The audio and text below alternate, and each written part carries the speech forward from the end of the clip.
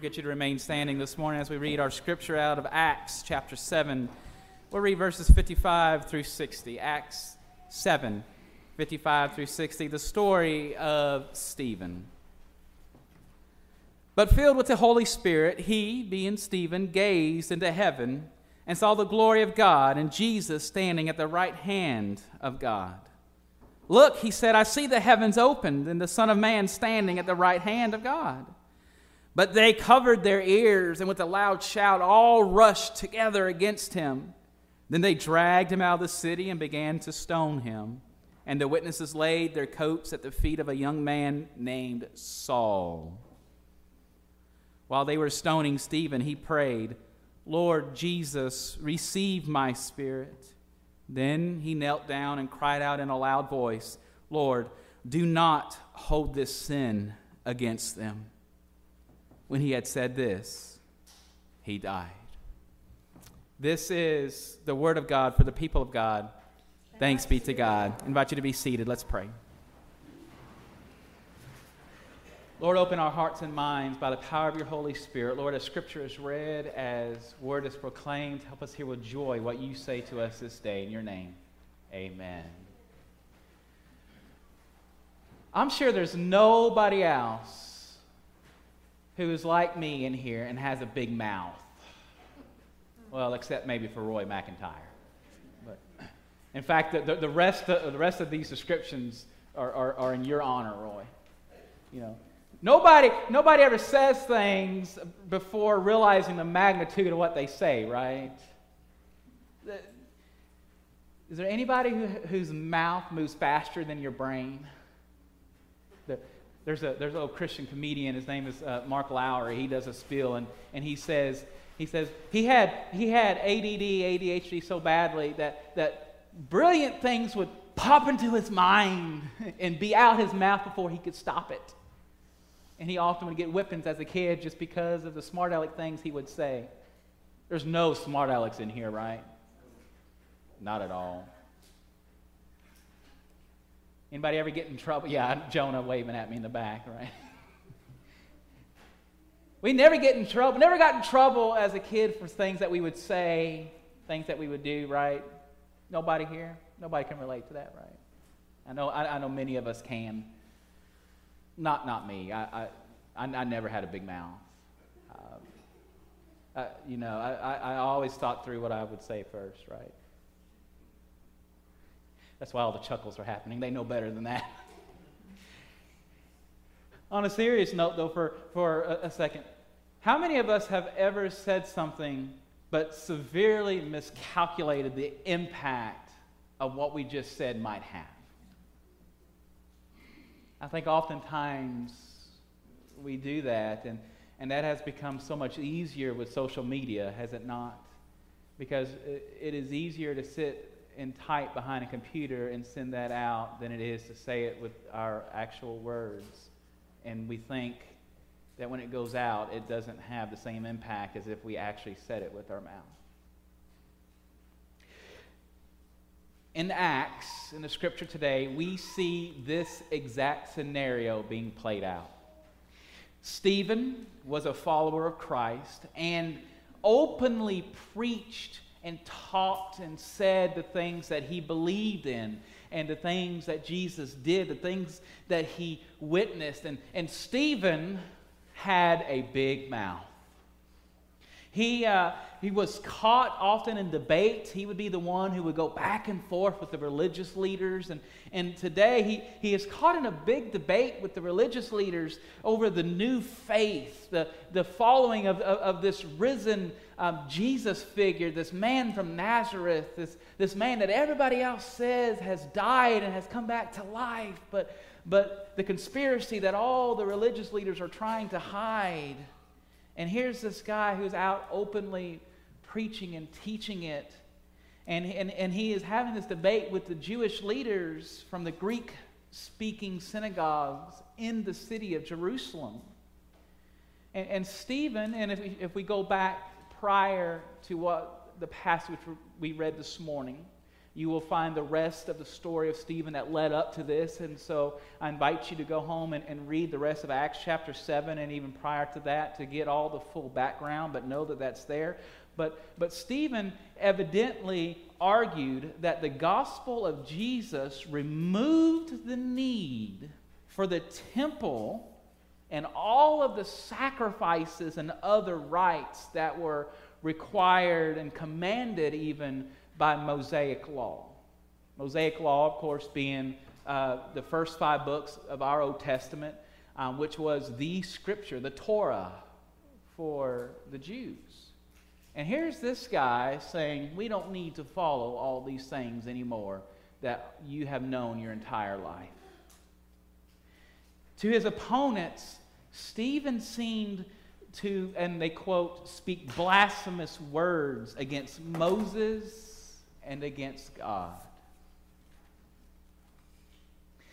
Stephen's power as a preacher and as a debater led Stephen's opponents to try to silence him. And so we get to the point of our scripture today. The Jews have brought Stephen before a Jewish council, a judicial council, before a court, as it were. And the charge was of speaking words against the holy place and the law, and of saying that Jesus of Nazareth, in his own words, will destroy this place, will change the customs which Moses delivered to us. So here's this man who came, who changed all that we do, the way that we do it, the way we've always done it. And here's this man who is preaching what Jesus has already said he would do. And the leaders are saying, we're not going to put up with that. We're not going to let you speak against the way we've always done things. We're not going to let you speak against the way that we believe. We're not going to let you come in here and change things. Stephen's opponents, I want you to think about it for a second. Stephen's opponents believed that the very existence of their faith was in danger. Let me ask us all a question today. What dire actions would we take if we believed for a second that the very existence of our faith was in danger? Are you with me this morning? So we can put our shoes. We can put our feet in their shoes. At least they're thinking just for a split second, even if we don't agree. But put our mindsets into theirs just for a brief moment to see where they're coming from in this. Stephen was given an opportunity by the court to answer for these charges that were brought up against him. But he made no attempt to change their minds. He made no attempt to defend himself by trying to convince the council that the charges were unfounded or untrue. Rather, and this is where Stephen's big mouth comes in, rather, he used the opportunity to attack his opponents. My friends, I hate to tell you, but if I have been brought up under charges where if I don't defend myself may result in my life, I don't think I'm going to take the opportunity to further attack my opponents. Would you? And that's just human nature. But he uses the moment to attack his opponents even further. And we go back and you can read in the previous verses about exactly what he says. He follows an ancient scriptural tradition when he reviewed the history of his people. He highlighted the people's rebellions against Moses and against the prophets sent by God, and he tried to throw this back onto them and said, well, you rebelled against Moses at this point. You rebelled against and spoke against these men who were said that they were sent by God at this point, and all this and that. So you can imagine the things that he was throwing out at them. He says, he challenged the very idea that there should even be a fixed temple built for God. And then finally, perhaps the words that broke the straw that broke the camel's back, as it were, in this moment. He used words from Scripture to denounce the religious leaders. And go back a little bit in our scripture today, you'll see this exact phrase. It says, and these are the words of Stephen, "You stiff-necked people, uncircumcised in heart and ears, you always resist the Holy Spirit. As your fathers did, so do you. Which of the prophets did not your fathers persecute? That's a very elegant way of saying some harsh things to the religious leaders that day. And this is perhaps the kind of that straw that broke the camel's back. So this ancient attitude now realized in the present situation, Stephen said that had led to the betrayal and to the murder of the, quote, the righteous one, whose coming that the prophets that they had talked about had foretold. And all this, Stephen was saying that this ancient attitude that the Jewish leaders had was the very thing that had led to the crucifixion of Jesus.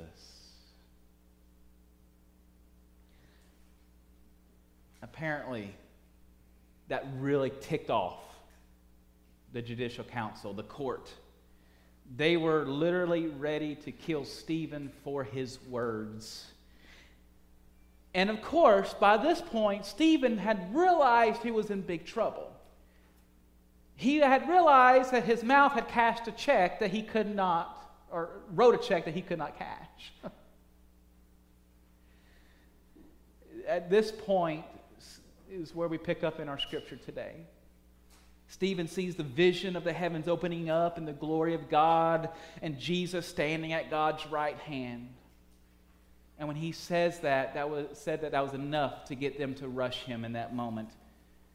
The crowd then came, and as the tradition was, they drug him out of the city of Jerusalem in order to put him to death by stoning.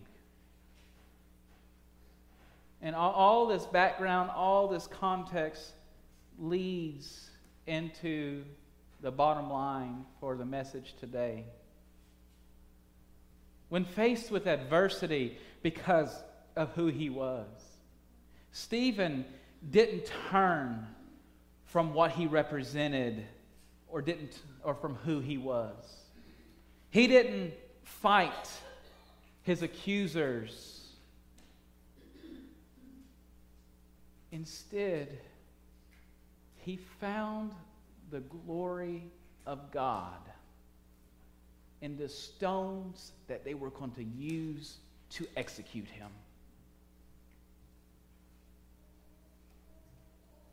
And Stephen, in his last moments, followed the pattern of his Lord and Savior Jesus Christ, prayed the same prayer Jesus prayed on the cross, saying, in essence, Father, forgive them, for they don't realize what they're doing. Don't hold this against them, he says. And into your hands I commend my spirit. Echoing the same words of Jesus. Think about this with me for a moment. The moment that those men lifted those stones in the air, Stephen didn't see punishment. Stephen didn't see death. Stephen saw Christ in the stone. He didn't beg them to stop. He didn't beg them to have a change of heart. He didn't beg for forgiveness. He saw Christ in the stone.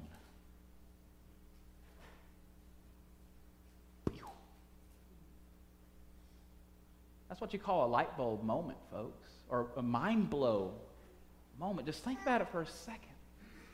You know, the more I think about it, the more I realize that his death by stoning is no mere coincidence. It's no mere side story. It's no mere you ever realize God doesn't work in coincidences? God works in God incidences. It's this.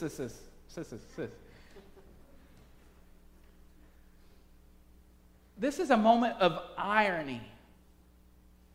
Take a listen with me, if you would, to 1 Peter chapter 2, verses 2 through 10. 1 Peter 2 through 10, listen to this. It says, like newborn infants long for the pure spiritual milk, so that by it may grow into salvation. If indeed you have tasted that the Lord is good, come to him, a living stone, though rejected by mortals, yet chosen and precious in God's sight, and like living stones, let yourselves be built into a spiritual house, to be a holy priesthood, to offer spiritual sacrifices acceptable to God through Jesus Christ. For it stands in Scripture, he says, see, I am laying in Zion a stone, a cornerstone, chosen and precious, and whoever believes in him will not be put to shame. This honor then is for you who believe, but for those who do not believe, the stone that the builders rejected has become the very head of the corner, and a stone that makes them stumble, and a rock that makes them fall. They stumble because they disobeyed the word, as they were destined to do. But you are a chosen people, a royal priesthood, a holy nation, God's own people, in order that you may proclaim the excellence of him who called you out of darkness into his marvelous light. Once you were not a people, but now you are God's people. Once you had not received mercy, but now you have received mercy. Do you see the irony that is dripping from this moment with Stephen? We hear Peter describe Jesus as the living stone, as the cornerstone. Do you know what a cornerstone is? Any builders, architects, contractors? What is a cornerstone? What is its purpose? A cornerstone is the extreme corner of a structure, and it is responsible for the soundness of that structure. You choose the strongest, the mightiest, the best looking, the best possible stone for the job. It is what keeps the entire structure together. It has to be the strongest. It has to be the longest lasting of all the rocks. It has to stand the test of time. It has to weather the conditions. It keeps the structure standing when even everything around the structure is falling down. Folks, that structure is all of us. And the cornerstone is Jesus. A stone isn't meant to harm or to kill or to tear us down, but the living stone keeps us standing strong. The stones that day didn't kill Stephen, but they gave Stephen new life. Those stones gave Stephen eternal life. God used those stones that day to create a new home for Stephen. And God does the same for each and every single one of us every single day of our lives, that we make Jesus the cornerstone of our lives. You know, the Gospel of John tells us that Jesus told the disciples that he is going to prepare a place for them. This is at the Last Supper. He's going to prepare a new home. And they were a bit confused, and they asked Jesus how they will know how to get there. And then we get John 14:6. Do you know it by heart? Jesus said to them, I am the way. I am the truth. I am the life. You know what Jesus is basically saying there? You must make me the cornerstone of your life. I must be the one that you choose. I am the one that you should read about. I am the one that you should learn about. And I am the one you should model your life after. I am your cornerstone. I am your living stone. So, folks, when people raise stones against us in this world, don't see death. Don't see the destruction that they called. See the stone that rolled away from death. See the stone that is your cornerstone. See me in those stones. See my glory. See what you have to gain and how much more valuable that is than anything you could possibly lose.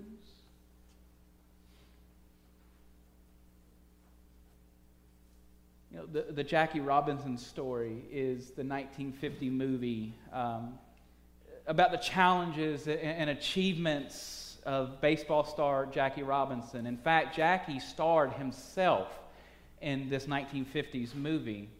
So with the help and the vision of Brooklyn Dodgers general manager Branch Rickey, many of you may know this story, but this is just a quick synopsis. Branch Rickey, Jackie broke the professional baseball color barrier. So starring himself, the movie depicts the prejudice, the hatred that Robinson had to endure, and the depth of patience, the depth of courage, and the self-control that he had to display in the face of relentless adversity. And there's a particular scene in that movie, and the scene begins in Branch Rickey's office. It was their first meeting together. Rickey surprises Jackie by telling him that he wants Robinson to come to try out for his team, possibly become the first black player in the major leagues. And this is how the scene unfolds. Rickey says, so what do you think, Jackie? You got enough guts to play the game no matter what happens? They'll shout insults at you. They'll come into you spikes first. They'll throw at your head. They've been throwing at my head for a long time now, Mr. Rickey. Robinson responded. And so Rickey fabricates a scenario. He says, suppose I'm a player on the eve of an important game. Suppose I collide with you at second base, and when you get up, all I can see is you and your black face, and I say, you dirty so-and-so, what do you do? And Jackie says, well, Mr. Rickey, do you want a ball player who's afraid to fight back? Mr. Rickey answers emphatically and says, no, Jackie, I want a ball player with enough guts not to fight back. You've got to do the job with base hits. You've got to do the job with stolen bases. You've got to do it by fielding ground balls, Jackie, and nothing else. He concludes the scene by fabricating another scenario. He says, now I'm playing in the World Series. I'm hot-headed. I want to win the game. I come into you spikes first. You jab the ball in my ribs, and the umpire says, you're out. That's how they did it in the 50s. You're out. We do it differently nowadays. Now we go, boom. Everybody go, boom. You can all be umpires now. He says, I go and strike spikes first. The umpire calls you out, and all I see is your face, your black face, and I just hurl one and just punch you right in your face. What do you do, Jackie? Robinson calmly thinks for a moment, and he says, Mr. Rickey, I've got two cheeks.